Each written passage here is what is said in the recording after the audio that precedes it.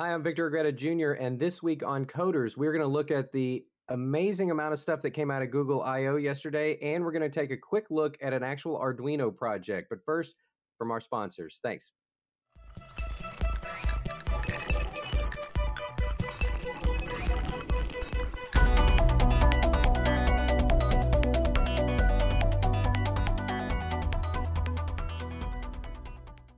CommScope, thinking beyond today's technology to help you make the best decision for your network and your business.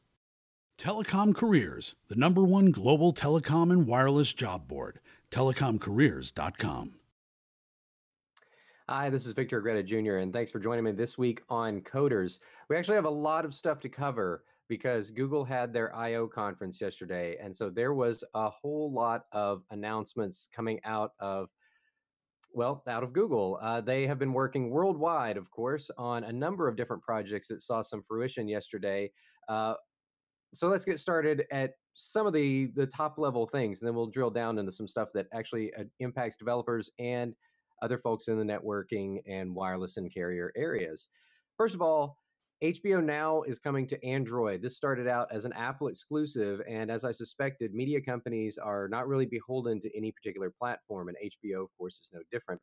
They're looking to monetize, and it only made sense to bring HBO Now to Android. So I think that was a pretty done deal. There were a couple other media things, but one thing that, of course, is huge is the announcement of the next mobile operating system, Android M. And I guess that means that they're getting away from the candy stuff.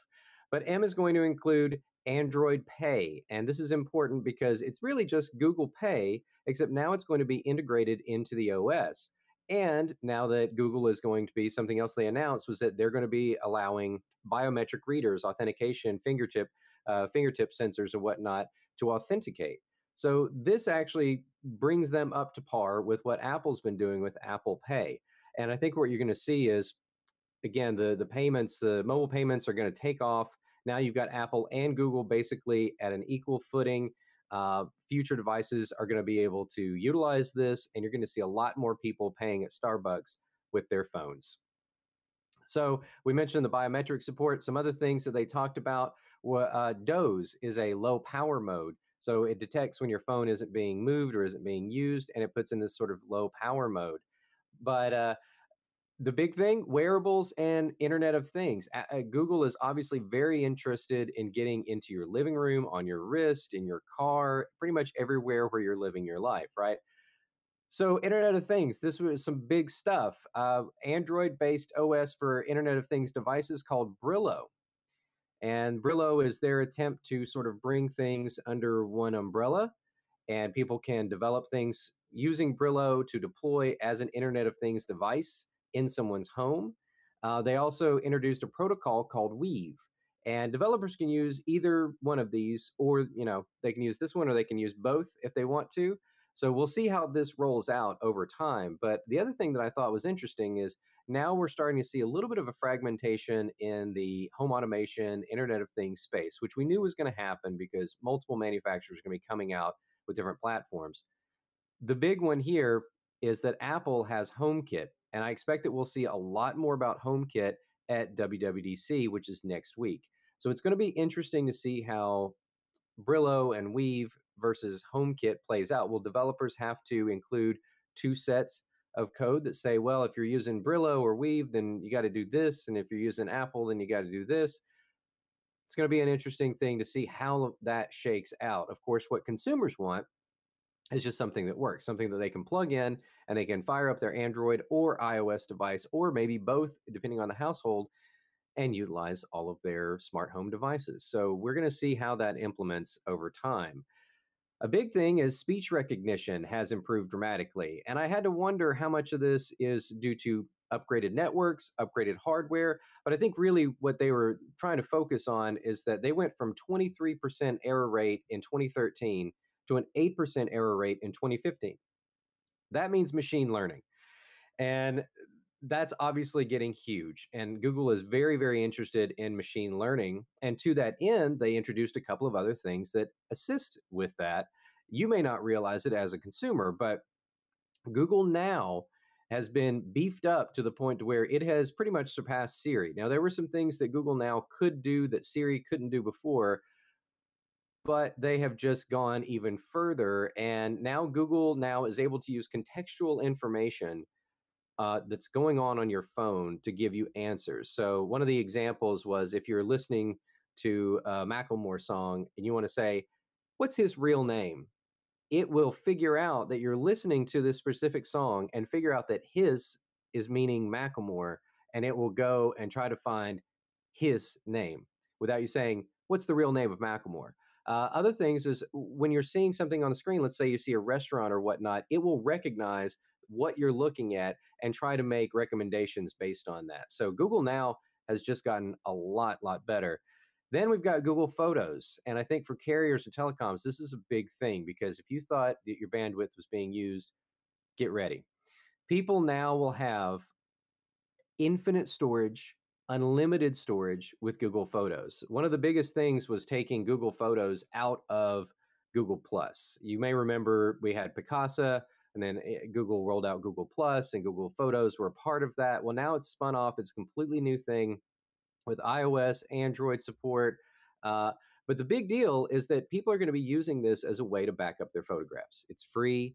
It supports up to 16 megapixel pictures, 1080p video. There really is no limit. And yeah, you get a terabyte with Flickr, but the interface is terrible. I think one of the coolest things for me as an interface guy was seeing a grid of photos, and he was able to just click and actually drag his finger down and select all of them. And I thought, I don't know why Apple doesn't do this since they invented click and drag, sort of. But at any rate, Google Photos is going to be really huge for consumers, and that's something to keep an eye on, especially if you can, use their API to write apps in it. Uh, the other thing is, and I think for telecom folks, this is a big deal because what you have right now is a proliferation of smartphones, and Google had some interesting stories about this, about how more people are coming online every day with smartphones. Of course, this is a given, but what they're seeing is that a lot of smartphones, but the infrastructure is still taking its time to work out, to build out in some markets. And so in those countries where you have perhaps a lag between the infrastructure and the connection, the devices that are connecting to that infrastructure, Google's working really hard to try to make that experience better. So some of the things that they're doing, it kind of reminds me of some of the stuff that Opera did in terms of compression and whatnot. They're really trying to speed up the Google homepage and search results if you have a spotty connection. Another thing that they're doing is taking a lot of things offline. And of course, some people had YouTube offline before in some places, but the big one that they were very proud of, and I think is actually quite astounding, is offline maps. So you can, if you're on Wi-Fi, you can download, say, the map for, any city, Jakarta or something like that, although Jakarta is a pretty huge city. You can download that and you can use it in offline mode. So if you lose your connection, like you're going through a tunnel or something like that, but even more so, if you lose your connection for hours, you still have that data. And by data, what I mean is, yes, you can get turn by turn directions. Yes, you can get business listings. You can even get business reviews. So all of those business searches, directions, reviews, all the stuff that you really use with Google Maps is going to be in there in an offline capacity. And, there's a little bit of forethought that has to happen. It's not completely magical, but I thought that was really cool. And that also ties into an update that they gave on Project Loon. CNET is reporting that uh, Project Loon can now provide internet access to a land area the size of Rhode Island with speeds of 10 megabits per second, which is as fast as a landline. It's as fast as broadband or cable internet. So Project Loon, if you don't remember, the balloons that they have been testing, and of course, as Google does, they keep making these balloons better and better and better. They want to connect everyone on the planet. And Project Loon is a methodology of doing that. It actually started as as 3G. They were trying to use 3G, but now, as the infrastructure gets better, they're looking to implement 4G LTE and provide Wi-Fi service to people on the ground. So that's really huge for, again, those emerging markets. Although it was interesting that they didn't give any status update on Project Fi, which is their wireless carrier. So we didn't get anything of that, but definitely a lot of very friendly things for those emerging markets where Google has a really good presence because Apple is a premium product.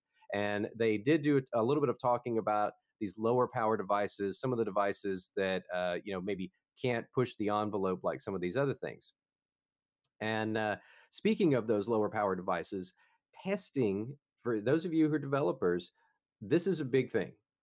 And as a matter of fact, a friend of mine who used to write for me at the Unofficial Apple weblog worked on this project, and I think it's pretty cool.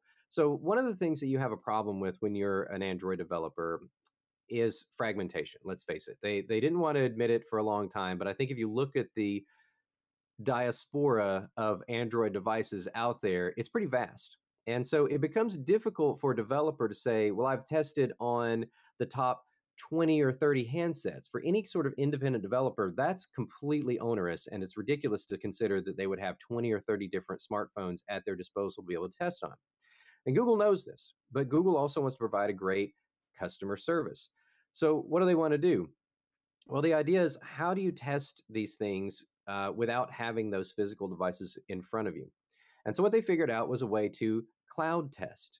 You're actually able to upload your code and run it, and Google does a check through, I think they said, the top 10 smartphones, and it's a smartphones in different categories. So you're talking about the best of the cheapy phones, you're talking about the best of the high end, you're talking about the mid range. They really want to try to get this spread, and they give you crash reports, they give you speed reports, they will send you, you upload it, they test it, you get a file back that has all the diagnostics and testing that you needed.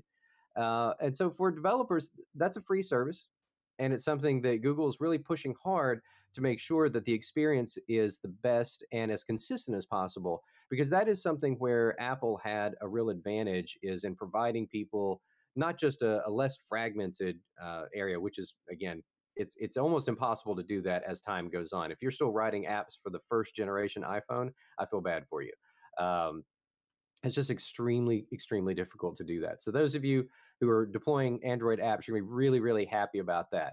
One other thing that I thought was interesting that is perhaps not as relevant, but I thought it was really cool. Cardboard version 2, they talked about how many people are getting into VR, and they introduced a couple of things like Expedition, which is for the educational market. So kids can strap on the goggles and they can go and actually travel undersea or to another country or even another time and experience that.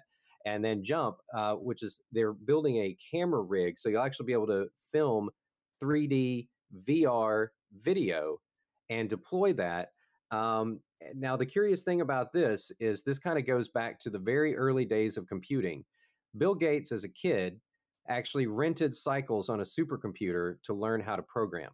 And that was his high school had a program where they did this. And Google is kind of going to be doing the same thing, because the 3D video at full HD resolution, you're talking about a lot of video. They showed a rig that had cameras positioned all the way around it. So you're talking about a ton of video that has to be stitched together, synchronized, and then melded and then spit out as this VR file.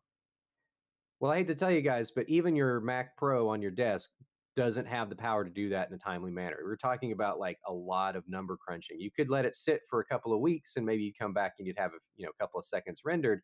So this is a big problem. How do you allow people to render this stuff when they don't necessarily have a Bitcoin farm at home? Well, again, Google, very intent on creating cloud solutions. They have a cloud solution. And so you're going to be able to upload the video that you take with this. Google will then put it on their servers. They'll do all the processing, and then you'll get a rendered file.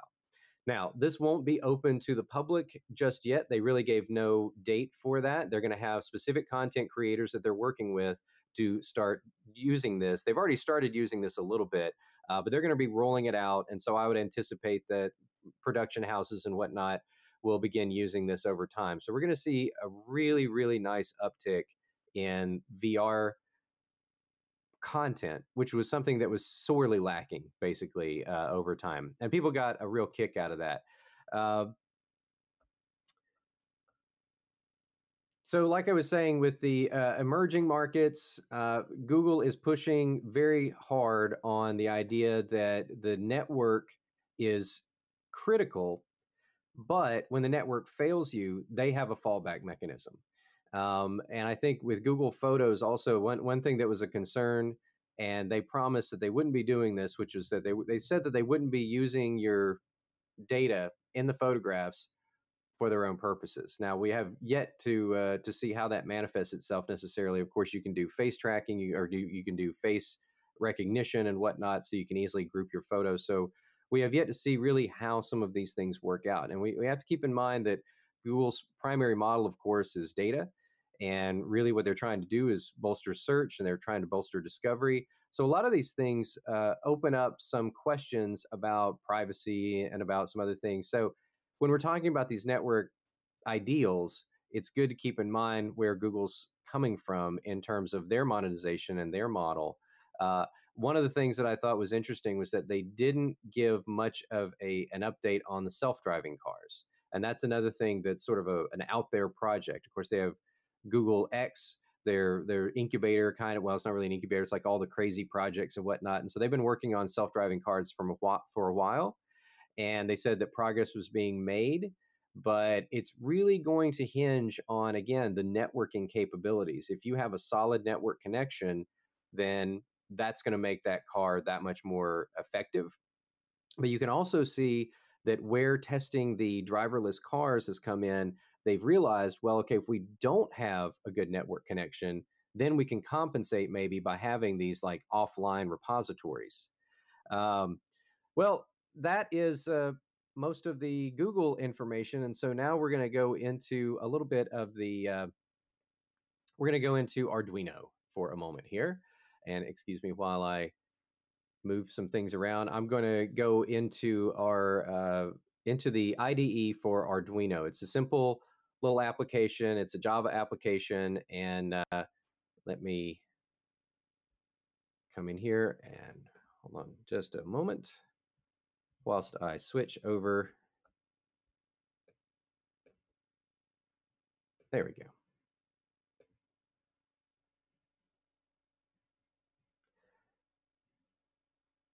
Okay. So what we're looking at here is Arduino code. And oops, let me get my notes up here. Okay.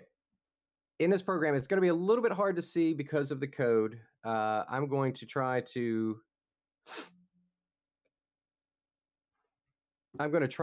sort of zoom in on some of the stuff if I can. I'm not sure how well that's going to work. But what I want to highlight here is up here at the top, what you have with Arduino is very much it's the same thing that you see with any programming language where you have to declare some things, right? So this has two main functions, and most Arduino programs actually have these functions because what you have is a setup and you have a loop. And the reason why you have a loop is that if you remember, we talked about Arduino is not like Raspberry Pi in that it's not a self-contained computer. It's really just a control chip. So we actually have to keep it with a heartbeat, and this loop sort of does that. We're also going to initialize a variable here, which is the switch state, and we're going to keep an eye on that, and we have to declare that obviously as well. And then on this next area, we've got a setup for the pin modes. So you can see that these functions are pin modes. They take arguments, which is which pin they're actually looking at, and the output or input. And what that means is you can actually set each pin dynamically to say this is now an output pin or this is an input pin. So it can be looking for something or it can be sending out something. And then we have down here, we have our loop where we set up something where switch state is actually going to be reading the input on pin mode 2, which is what this is right here. We set pin mode 2 to input. So that's where the loop is going in, and it's using the digital read function with the argument of 2 to pull in that second pin and see what it's saying. And then guess what? We have one of our favorite things in the whole wide world, an if-else statement.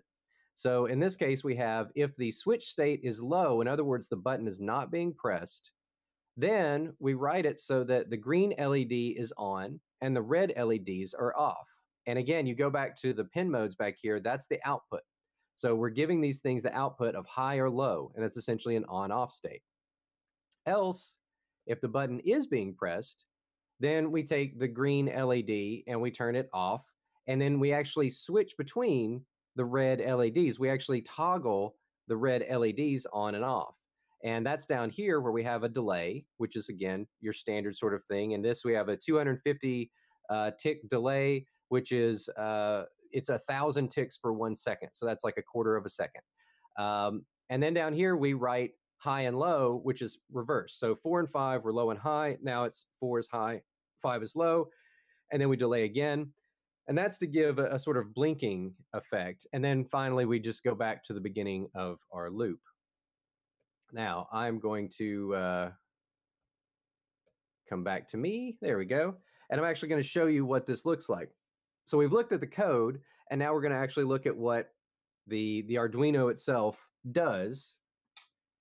And here you can see that I've got my Arduino, and over here, this is a typical breadboard, right? So you've got these on the sides are running this way so you can run power to things.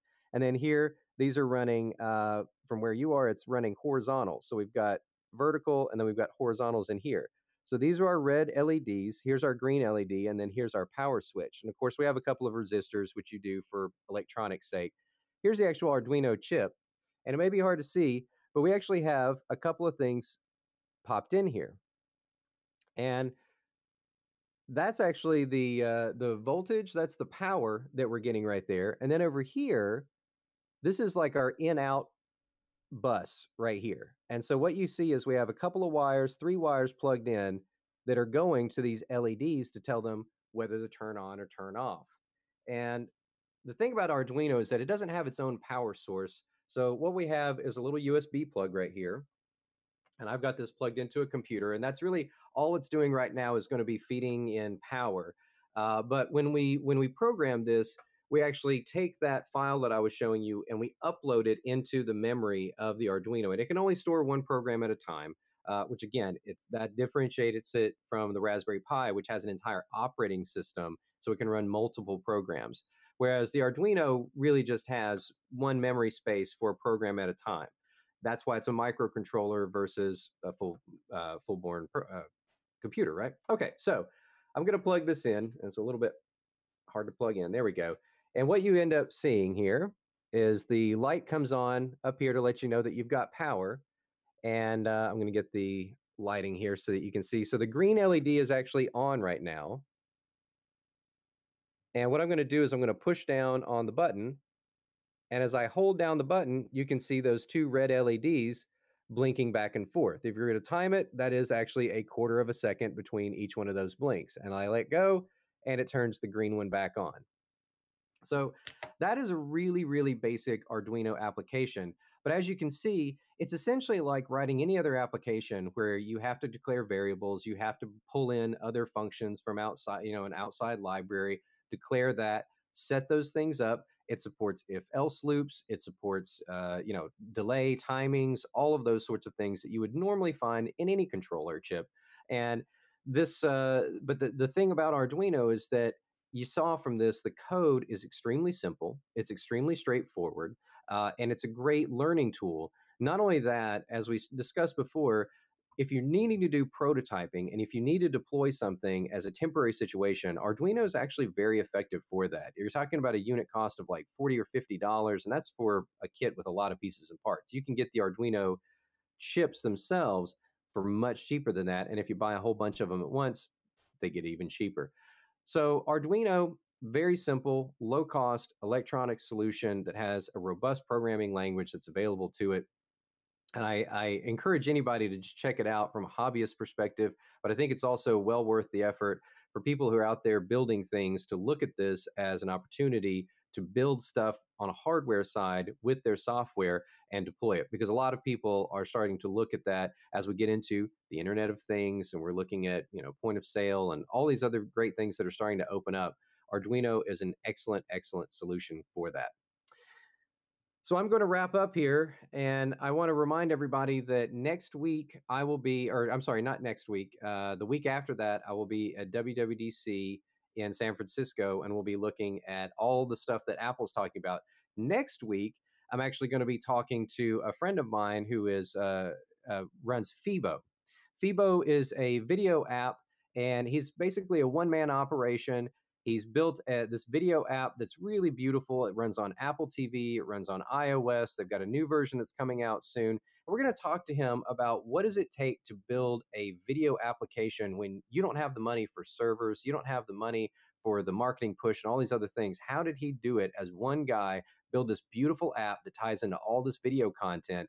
And what are the concerns that he had in terms of bandwidth and other issues? So stay tuned for that next week. This is Victor Agreda Jr. for Coders at RCR Wireless. Thanks for watching. Coders is a production of RCR TV News. To reach Victor Agreda Jr. or to suggest a show topic for Coders, you can reach him on Twitter at Superpixels. For all the latest news on wireless code and the whole world of wireless, check out rcrwireless.com.